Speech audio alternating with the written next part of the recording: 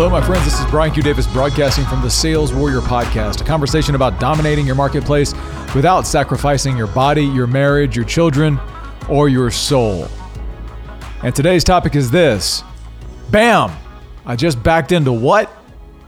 Sit back and relax and let's get started. So yesterday I was taking my wife out on a kind of a couples day where basically I said, look, you decide what would be your ideal day.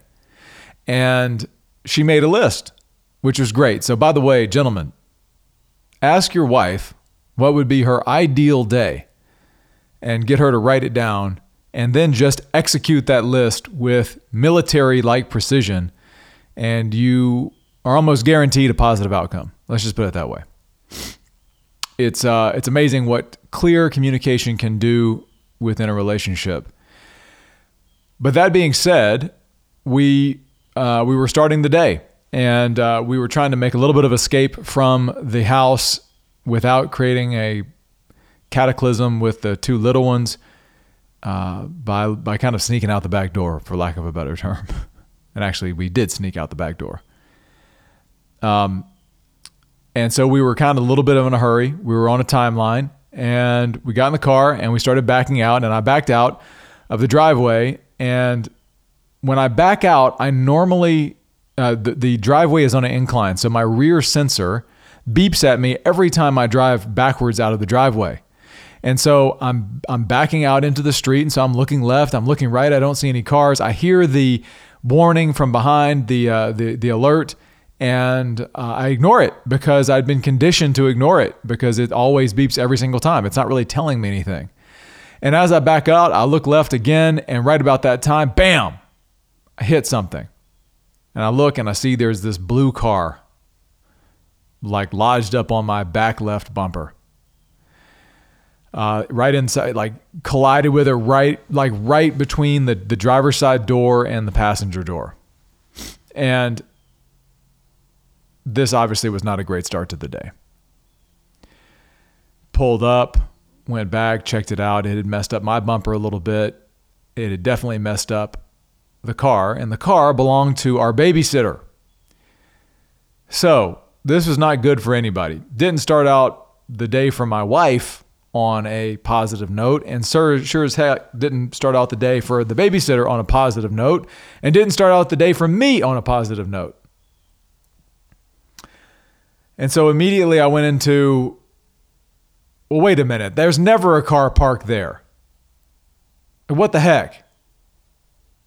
Like, obviously, it wasn't really my fault. There's never a car parked there. Why would she park there? Okay, this is the immediate knee-jerk trigger reaction. And I started to think about, wait, okay, let's just stop. Pull the ripcord on this and let me stop this train of thought. And like really think about why that happened. Like, why did I back into the car? Which now I'm going to pay for. And it now creates, again, inconvenience for our babysitter, which sucks. But I'm going to make sure she's taken care of. Regardless, I started to think about like really dissecting why the hell did this happen? Like, what were the steps that led to this? So again, I went back and play-by-played this. I looked left, I looked right. I ignored the alarm, hit the car, but I ignored the alarm because I had been conditioned to do that. I also had been trying to plug in my phone at the same time. And I believe I was trying to find some Christmas music to put on because that's what my wife likes, even before Thanksgiving. The bottom line is that I was not fully aware of all of the variables within that situation.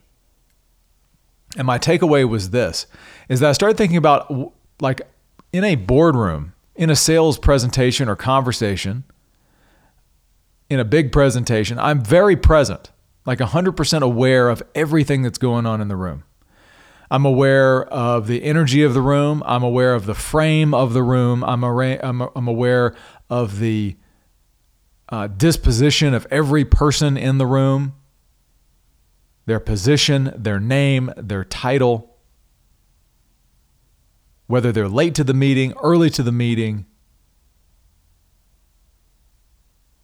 what their greeting is like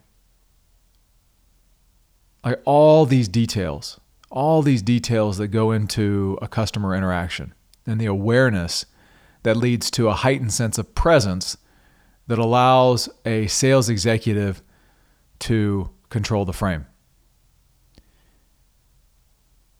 And in that place, operate at a very high level. And that's something I'm skilled at. That's something I do all the time. Here's the thing, is that I didn't do that yesterday morning. I did not have that same level of awareness. I did not have that same level of presence. I didn't have that same level of attention to detail when it came to backing out of the driveway. So it begs the question, like, on one hand, where am I not delivering that level of attention to detail and awareness in my life? Clearly, one of those places is backing out of the driveway. But on the other hand, my insight from this came, well, wait a minute. If I can do that in a boardroom, which is much more difficult, many more variables going on than backing out of the driveway. If I can do it in one place, I can do it in other places. One of the things that I've heard many times is this idea of how you show up one place is how you show up every place. And that is 100% true. How you show up one place is how you show up every place. But I'd have you consider there's a flip side to that, which is if you are great in one place, you can also be great in other places. In other words, if I can have 100% presence and 100% awareness in the boardroom, then I certainly should be able to have that in the playroom with my daughters, or in the car backing out of the driveway, or on date night. And yet, I don't always pull that off. So there's a challenge to myself, but here's the situation is that I have no excuse. I do it great over here, but I don't do it great other places. Why not? Well, if you've proven that you can be present in one place, then you can be present in every place.